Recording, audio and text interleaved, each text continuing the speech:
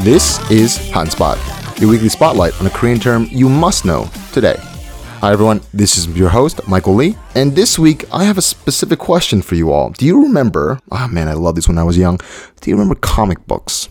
Comic books. The real comic books. Not the movies we see now with Wonder Woman and Batman and Superman versus whoever, but those super thin, almost newspaper-like pages. You can pick up a small copy in the drugstore or the bookstore, or maybe you just read the Sunday edition of Dilbert, for example, every weekend. Comic books. We don't tend to think of it anymore, especially in this more digital age. And it becomes more of a kind of juvenile memory. Some of us still look through them every so often when we're waiting at Barnes & Noble, or some of us even collect comic books. But essentially, they become more of a younger generational enjoyment. Now, in Korea, I'm very happy to tell you that the art and the culture around comic books is very much still alive. With a little bit of a caveat, we don't call them comic books, we call them webtoons. Webtoon, saying with a Korean accent. Web as in the internet web, and toon as in cartoon. So parts of two English words put together create webtoon. Now, you'll specifically see this phenomenon a lot, especially on the subway of South Korea, in Seoul, for instance. If you ever enter a subway, you'll see a lot of people staring at their smartphones. No surprise there. A lot of people will be watching TV shows or dramas, looking at chats with friends, but a lot of them you'll see will be continuously scrolling down with their thumb. And if you actually spy a little bit on what they're doing, many times they're reading webtoons. So imagine you reading a comic book, right? You flip from left to right as a regular book. And even if you read online versions of comic books, you kind of click from page 1 to page 2, etc. and so forth. But a webtoon, what's unique about it is that it's designed specifically for a smartphone.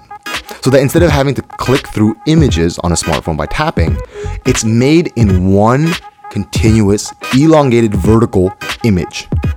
So, like, as you guessed it, you can just scroll down from top to bottom and be reading a different form of book. That's what a webtoon is.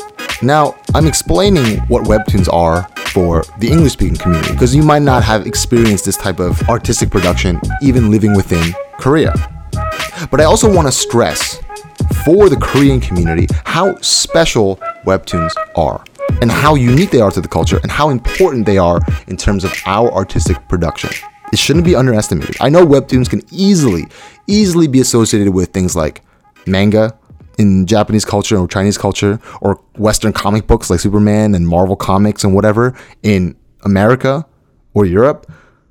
But webtoons, at least from my experience, I have seen nowhere else in the world. And there is a whole ecosystem now that supports the production and proliferation of webtoons. And I want to make this argument here right now that webtoons are a unique, new generational medium for artistic discourse and production that's very specific to Korea. And hopefully we can bring that technique to other countries as well, other societies, other communities, because it is a very accessible technique, much more so than comic books are today. Everyone, nearly everyone has a smartphone. And so nearly everyone has access to webtoons.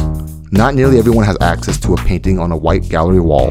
Not everyone has access to physical comic books or books in general. Not everyone has access to ways that we assume people consume artistic work. And so webtoons are actually a unique opportunity that we can capitalize on even more in terms of affecting our society. Now you might be thinking to yourself, oh well, this is a unique way to use cell phone comics. What's so special about that? What's incredible about the use of webtoons today is that those cartoons, those comics, those series of illustrated images are actually one of the very few ways that creative production comes into mainstream Korea. Now, when we think of creativity in Korea, we typically think of K-pop or dramas, movies even, pop culture in everyday life.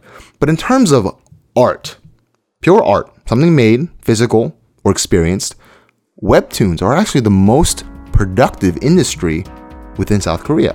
And you'll be surprised. Highly viewed webtoons have millions of subscribers, for one. Some of my favorites include Lookism, which is about a story of a very average, ugly little fat boy who suddenly switches bodies with a extremely good-looking model-like person, and you follow his daily life switching between the two bodies. Or Paejin-soo's Friday comics. They're called Friday. And he does very psychological, very meta comics with very deep existential questions. A lot of these are extremely adult themes. And because it's one of the most available outlets for illustrated creativity, for creative work in that sense, more so than galleries and museums, more so than art auctions or any kind of other artistic experience, it's actually the most used vehicle, the most used medium to express societal problems, to have societal discourse, to tackle generational issues, for example. In Paejin-soo's Friday comics, for example, he consistently deals with problems of rape, of identity, of suicide, of self-worth, of being a part of a larger society and picture, of being a cog in a wheel of a nation, for example.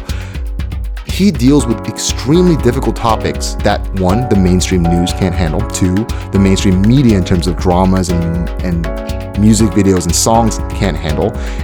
And so comics are a way of bringing those problems to light.